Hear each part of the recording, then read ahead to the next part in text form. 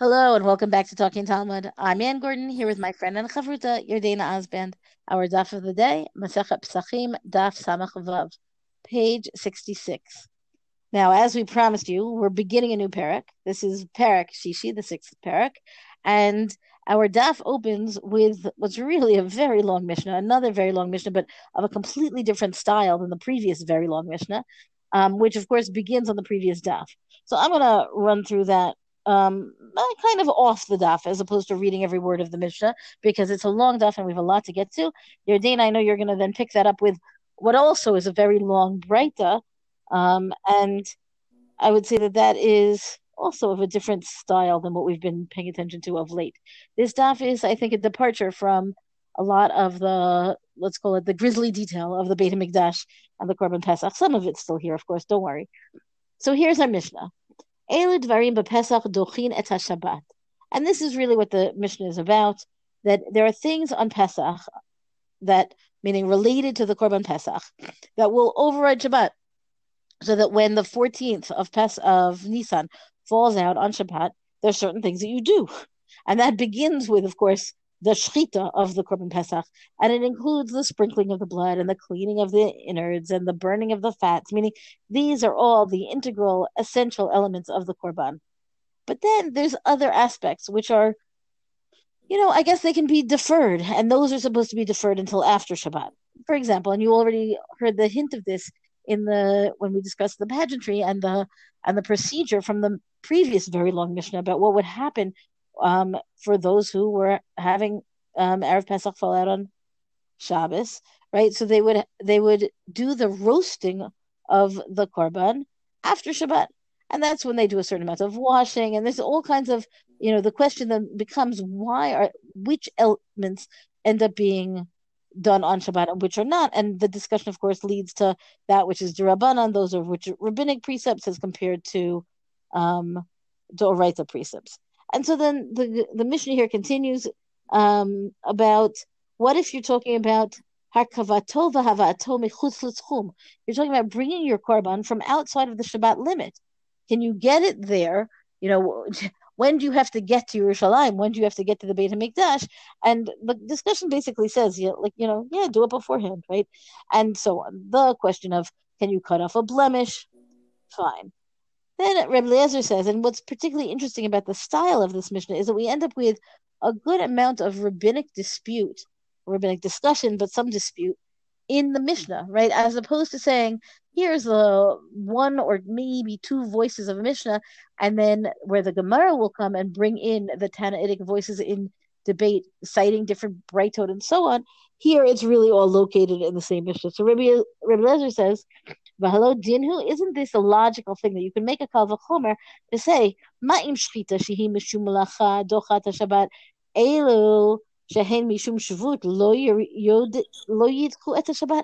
Couldn't you say that if shchita, which would normally be prohibited on Shabbat because it's a doraita malacha, it's a prohibited labor of Shabbat, but that overrides Shabbat for the case of the Korban Pesach, so then couldn't you say that just by virtue of the very fact that this overrides Shabbat, that the shvut, that the rabbinic prohibitions would not override Shabbat, meaning if it takes that level of prohibition to say that it's that essential.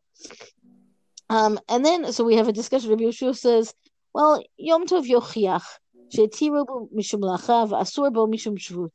So, well, all the laws pertaining to Yom Tov, to the Chag itself, to the festival itself, will prove that argument otherwise, right? Because we say that the Torah allows certain prohibited labors from Shabbat that are allowed on Yontif, and we know this from just our practice of Yontif in terms of cooking and baking and carrying and so on, right? And those are things that are prohibited, but then they're prohibited because they end up being prohibited because of the rabbinic decree, right? These are things that are normally prohibited as malacha, but then they are permitted on Yontif, and then we say no, but that's prohibited if it's a shvut, if it's a rabbinic decree. So basically, the discussion here says we cannot derive any policy from a logical inference when it comes to the rabbinic prohibitions on this combination day, right? Erev Pesach, Shechal, Yom Shabbat. So then Rabbi Eliezer comes back and says, Maza Yehoshua, which again, like it's so personable in a Mishnah, which is just very unusual. Ma raya reshut lemitzvah. Where did you get such a weak proof that you're gonna say that the optional things are going to be compared to a mitzvah, right? That does not hold up, and we are, as learners should be able to say that's a kind of a weak proof, right? Rebbe Lezer's point is the same thing. So Rabbi Akiva comes and answers, Hazot tochiach, haza'at tochiach. What's haza'ah? This is a sprinkling, right? The sprinkling, and specifically in the context of a para aduma, a red heifer, right? The red heifer is the sacrifice that is brought to, and it makes the person who brings it tame. It renders that person impure, and um, it purifies those who are already tame, who are already impure. And the idea is that that is done for a mitzvah, right? And then the point of that would be to enable somebody to offer the korban pesach. And so, isn't that a problem of a rabbinic decree? But it does not override Shabbat. So too here, right? Don't be surprised if here you can find things that are. I'm going to just read this inside. Afata al titmau al ela. Don't be surprised. Don't be wonderstruck about these. Sha'af al pi shehen mishum mitzvah. V'hen mishum shvut lo yidchu et hashabbat. Some of these are mitzvot and some of these are rabbinic decree, and we say they do not override Shabbat. So then Rabbi Lezer comes back to Rabbi Akiva again. Like I kind of would love to be in this. This really feels like it's a, I don't know if it's a Shabbos table discussion or a Beit Midrash discussion. They're clearly hashing it out, meaning this is a real figuring out of the halacha, and they're responding one to another. Amar Rabbi Lezer, va'aleha anidan. I don't accept this proof, right? Because you're talking about something where I can infer that it's permitted for that same reason. Meaning, if we're talking about shchita, which is biblically prohibited, and that is going to override Shabbos, then we could also say that that same hazah, the same sprinkling, which would otherwise be prohibited, but because of a shvut, because of rabbinic decree, shouldn't that also override Shabbat? Meaning, you can't make a case using a logic which I've already said I don't accept. That's right. This is the nitty gritty of the dispute here. Speaks to, I would say, even long held positions by Rebbe Lezer, Rebbe Kiva, Rebbe Yoshua about how they approach halacha. Now we're hitting our daf today, meaning all of that was the mission on the first part of the mission that's on the previous page. Now Rebbe Kiva responds to Rebbe Lezer, and he says, "Well, we could say the opposite, right? Meaning, and so they're gonna bat this around still even further. But what part of what I find to be just kind of, I don't know, it makes you want to follow the argument, I think, even more, is the personalities here. Akiva, akarta mashakatu b'torah b'moado ben b'chol ben b'shabbat. Rabbi Lezer says to Rabbi Akiva, first of all, he just calls him Akiva, right? He doesn't say Rabbi Akiva. He says, you have uprooted what was written in the Torah when it's talking about the moado, the korban pesach at its time, because the whole point of it is that the korban pesach time is sacrosanct. It is going to happen on the 14th day of Nisan, whether it's Chol or whether it's Shabbos. And Rabbi Akiva says back to him, Rebbe, meaning, because again, there's a hierarchy here. Rabbi Lezer is the teacher, and Rabbi Akiva is still the student. Even though for us, maybe Rabbi Akiva is ends up being the more profound, more known teacher. Haveli mo'ed la'elu kamo'ed l'shchita.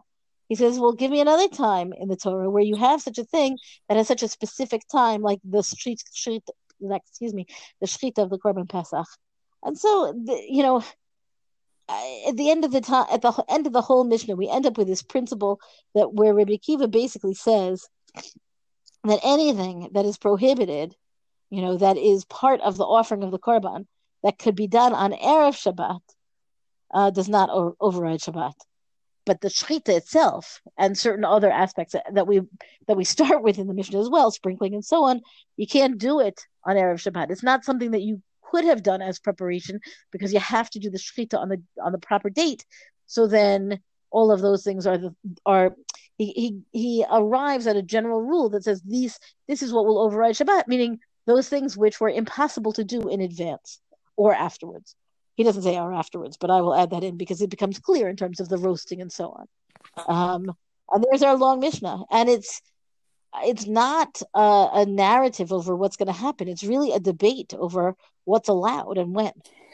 Yeah, and I think the brisa that the Gemara is going to start with, which is chock full of so many interesting things, and that's why I'm going to take the time to read it all.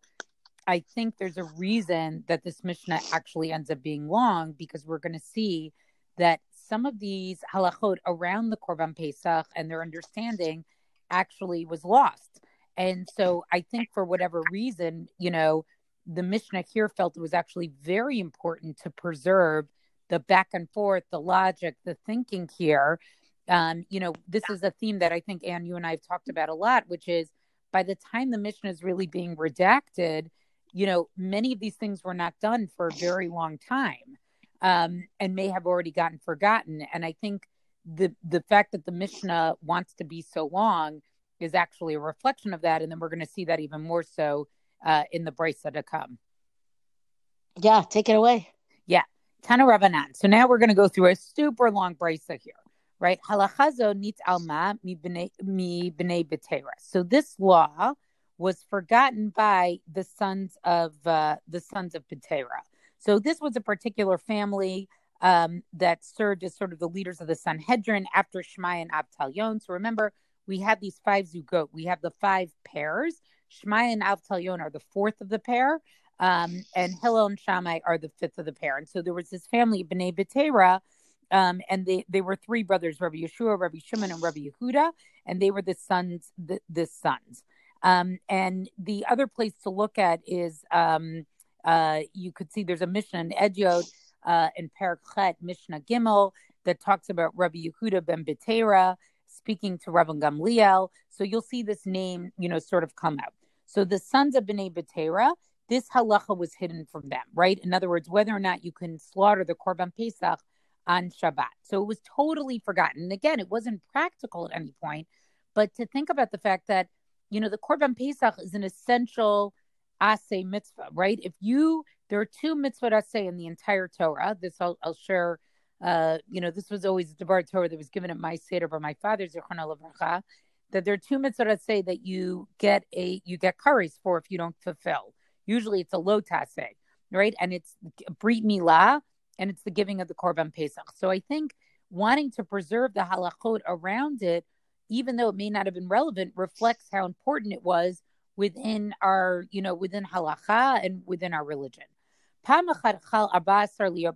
one time it came that the 14th fell on Shabbat. So it was exactly this question. And they could not remember, right, whether or not you were actually allowed to bring the Korban Pesach on that day, if whether or not, it overrides Shabbos. Amru, they said, so they turn around and they basically say, does anybody remember this halacha? Amru lahem. And so they said to him, Adam echad. Now remember, this is actually before the Beit HaMikdash is destroyed. So at the time of the Mishnah to discussion, when Rabbi Eliezer, Rabbi Akiva, and Rabbi Yeshua are discussing it, the Beit HaMikdash has already been destroyed. But at this time, the Beit HaMikdash still does exist. And so Amru Lahem, so some people come and they say, Adam Echad Yesh Alami Bavel. There's a man who came up from Bavel, the Hillel HaBavli Shemo, and his name is Hillel. So this is Hillel of Hillel and Shammai. I think we've mentioned before that we know that Hillel was from Bavel. And again, this price is also interesting that the Talmud Bavli wants to bring it here because, one of the themes we keep seeing throughout is sort of this tension between the Torah of Eretz Yisrael and the Torah of Bavel. And here we have an example where this Babylonian is going to seem to hold the key, right? So they say there's this man who came from Babel, and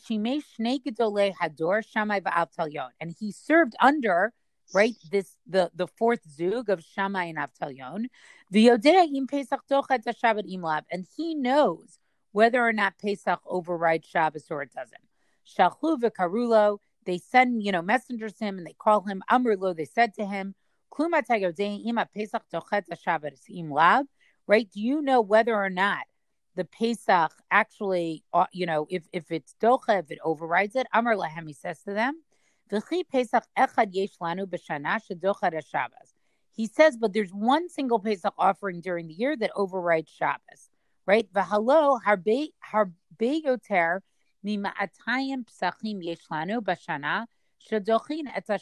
Right?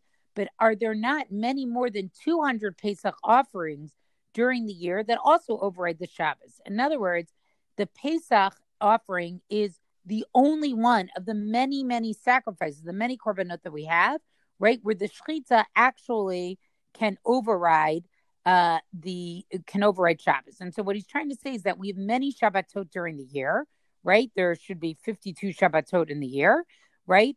And on all of these Shabbatot, right, there are 4 sacrifices. Well, sorry, we're talking about, for the non-Jewish year, for the Jewish year, which goes by the lunar calendar, there are actually 50, okay?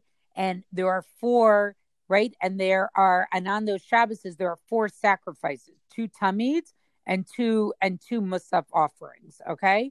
Plus, there are the 2 Shabbos during the year that fall out on Pesach and Sukkot, right? So you have all of these korbanot, which actually get done during Shabbos. So what he's trying to say here, Hillel, is you're asking me a question about this one korban of the korban Pesach, and we know what? We know that there are tons of korbanot that are docha Shabbos, right? There are over 200 that are docha the Shabbos.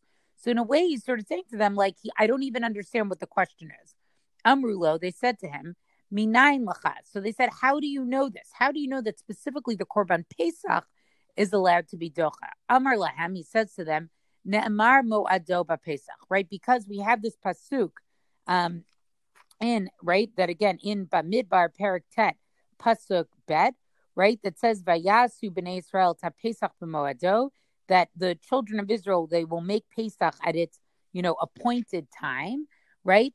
The ne'emar moado b'tamid, okay, and the word b'moado appears in connection with the korban tamid, and this is in Bamidbar Perek Chavchet pasuk bet. There it says Saba b'nei Israel b'amarta alehem ek korbani lachmi lishi reach nichochi tishmeru lahakriv li b'moado, right? Command the children of Israel that my offering, my food for my fires, the reach nichoch, my beautiful aroma, my beautiful smell, guard it and bring it to me in its appointed time. So this word moado appears with the korban tamid. It appears with the korban pesach. So they're basically making a gezerah shava.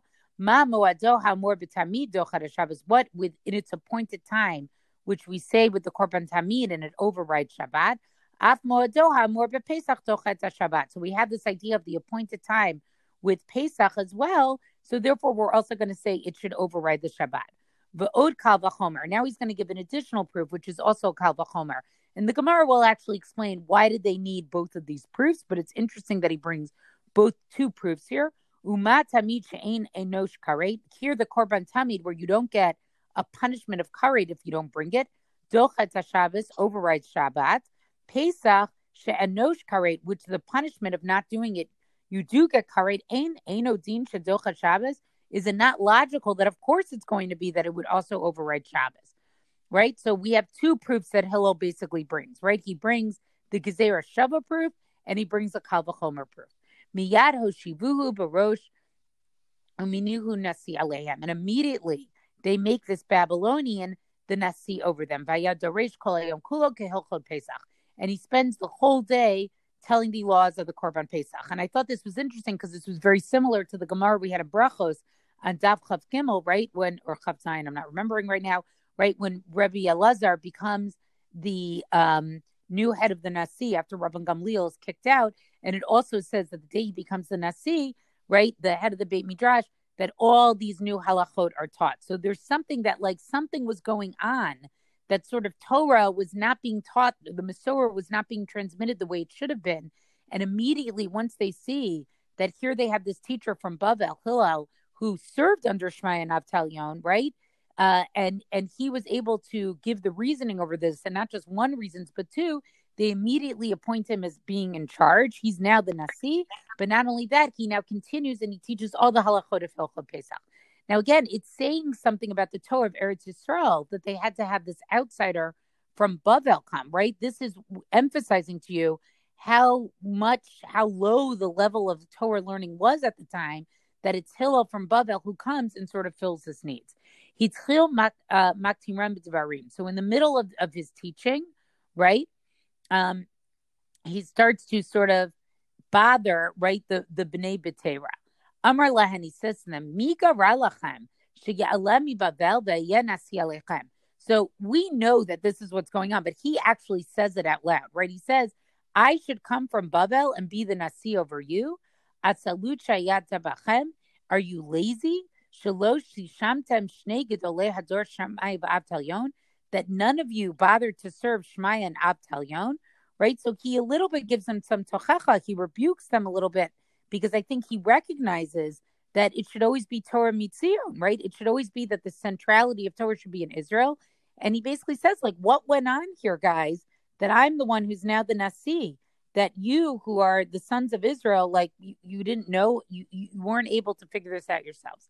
Amrulo, they said to him, Rebbe, shachach v'lo ivi sachim erev Shabbat mahu. So now they're going to ask him another question, right? And they say, what happens if somebody forgot to bring the knife before Shabbat, right? In other words, the idea is that what we learned is that you were supposed to bring, right? We saw this, in the Mishnah, that you're supposed to bring the knife to do the shechita before Shabbat if Erev Pesach falls out on Shabbat. So they asked him, what's the halacha here? Amar Lahan, he says to them, halacha zo shamati v'shachachti. So he says, this law I learned and I actually forgot. Lahan li Yisrael, right? Sorry. So he says, this I actually forgot. Now, again, the comment that we're going to learn later on is that after he rebukes them sort of arrogantly, and I know you'll do this part of the Gemara later on, right? He sort of, as a punishment, the Gemara is going to explain, he actually forgets it because he sort of was very arrogant with them.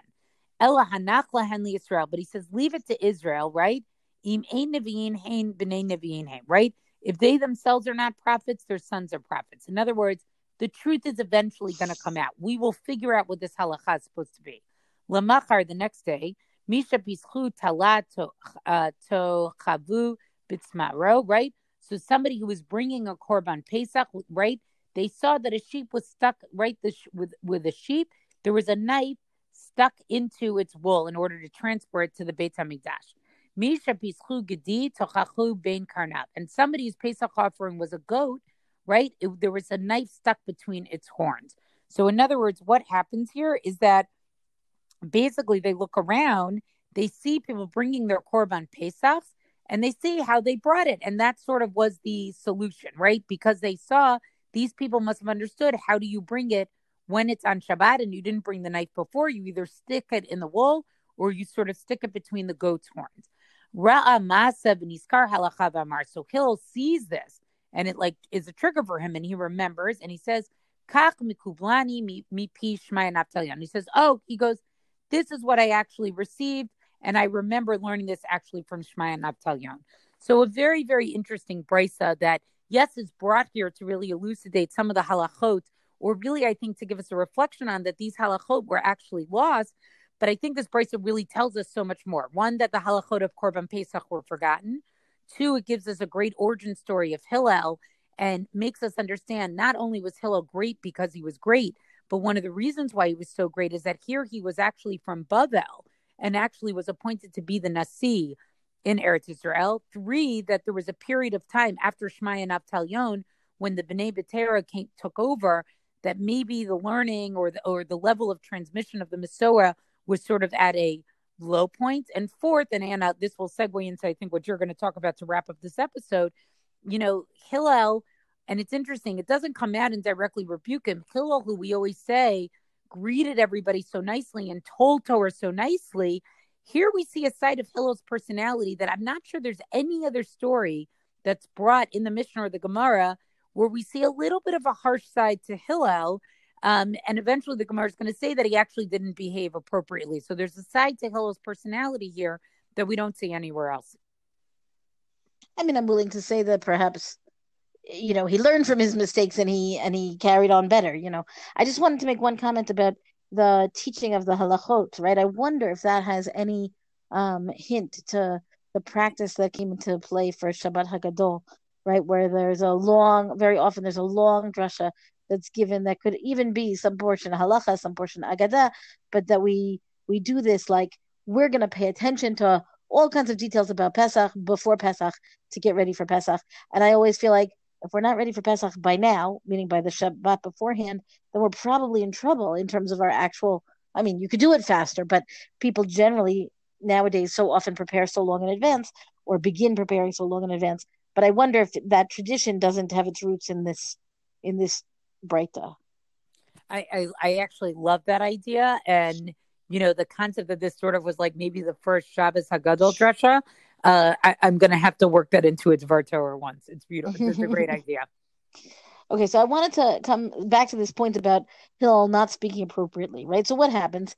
The idea is that he says, I heard this halacha and I've forgotten it. And the first question is, how could that statement be an arrogant statement to begin with? Meaning, if the idea is that he's being punished by having forgotten it, then why is the claim that he's forgotten it? Why is that the arrogant statement? And I think what happens is that it's the presumption that everybody should know that he used to know it, but now he forgot it, as opposed to saying simply, I don't know it, right? He says, I forgot it, and now everybody can, remember that he's so great that he used to know it. And I love this line of, the Bnei Israel will figure it out on their own because if they're not Nevi'im, they're Bnei Nevi'im. So I do think that happens often enough. The issue is not that he didn't know it. The issue is his claim that he used to know it, right? The implicit claim by saying that he forgot it. So the Gemara here kind of goes off on a tangent about midot, about character traits. Amar Yehuda Amar Rav, Kol hamityaher, anybody who acts haughtily, im chachamhu chachmato mistaleket mimenu. If he's a wise person, if he's a scholar, then his wisdom or his scholarship will depart from him. Im navihu, if he's a prophet, nivuato mistaleket mimenu, his prophecy will leave him.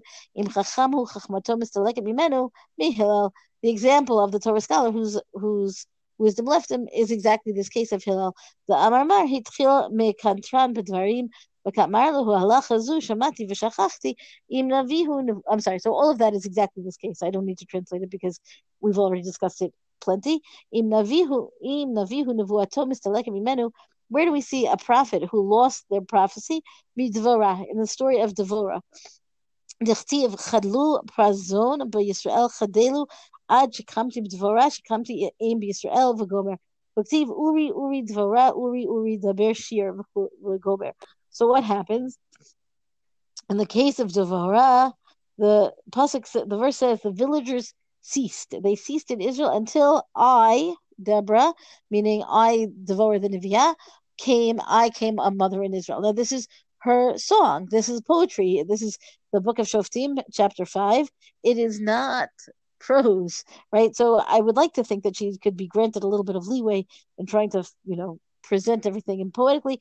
But the idea is that here she has self-glorified herself to say that she came along and she was a savior, which in fact she was, right? And the idea is that then indeed she was punished with the loss of her prophecy because afterwards it says, Uri, Devorah, meaning get up, awaken, and utter a song, meaning your prophecy has left you, and now you have to start again, so to speak. As far as I understand, it comes back, right? It's not that it's a permanent departure, and likewise Hillel, his scholarship doesn't leave him forever. It's a matter of he forgot something that he should have known, and Devorah we had to bring her back to the prophecy. And then Reish Lakish gets into the act. Reish Lakish Amar Kol Adam Shekoes. Right up until now, we're talking about mityaher, somebody who acts haughtily. In this next section is about somebody who becomes angry. And the same issue that your wisdom or your prophecy is going to leave you if you get angry. The example of somebody's wisdom leaving him is Moshe Rabbeinu. דכתיב ויקצוף משה על פקודי החיל וגומר וכתיב ויאמר אלעזר הכהן אל אנשי הצבא הבאים למלחמה זאת חוקת התורה אשר ציווה השם את משה וגומר. בכלל זה משה ייעלם מיני. So what happens? Moshe became angry. This is not a surprise. Moshe became angry, relative, this kind of righteous indignation kind of anger. It's one of his personal traits. It's something we see throughout the narratives of Moshe, throughout Sefer Shemot. So in this case, we're talking about actually the story in Bamidbar where he became angry with the officers of the captains over all of the troops of Bnei Israel. He was angry with them, and what's the punishment? Well, then Elazar, the son of Aaron, had to go to say to all of the army that this is the law, right? Meaning Moshe didn't say because presumably it had become hidden from him. It was forgotten by him because of the anger. Ve'im navihu nevuato mistaleket mimenu. And what about the prophet who has lost his prophecy? Me Elisha. This is from the story of Elisha. Elisha is the successor of Eliyahu. Dichtiv lulei pnei Yoshafat melech Yehuda ani nosei im abit elecha ve'im ar'eka v'gomer v'ktiv ata kchuli minagen v'haya kenagen minagen v'tihi alav yad Hashem v'gomer. So what happens? Elisha became angry, because that's again the trait that we're talking about. We're concerned about that it can make you lose your, again, wisdom or prophecy. He becomes angry with the king of Israel, namely Yehoshaphat. He says, "Were it not for the fact that I have, I will give honor to the presence of Yehoshaphat, the king of Judah, I would not look over to you. I would not see you." Meaning, it's really a big slur that you could pretty much only say in anger, I guess, against the king of Israel. And then it says afterwards, and now bring me a musician, right? And then when the musician played, and Yad Hashem came upon him, meaning the implication is that the Yad Hashem, the hand of God, had departed him and was now back, right? And that's why it has to say it is upon him. And it's exactly because Elisha had become angry, so he had lost his prophetic spirit for however long. And then the music, I suppose, brings it back to him. And then lastly here, Rabbi Mani bar Patish, Kol shekoes afilu poskin alav gdola min hashamayim.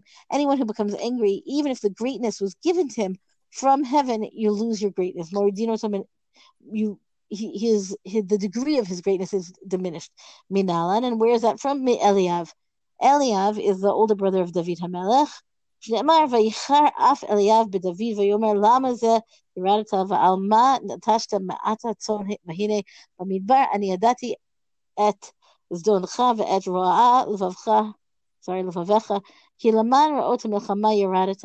Where Eliav is angry against David, and he says, where did you come down? You've left those sheep in the wilderness. You're so arrogant. You're so bad.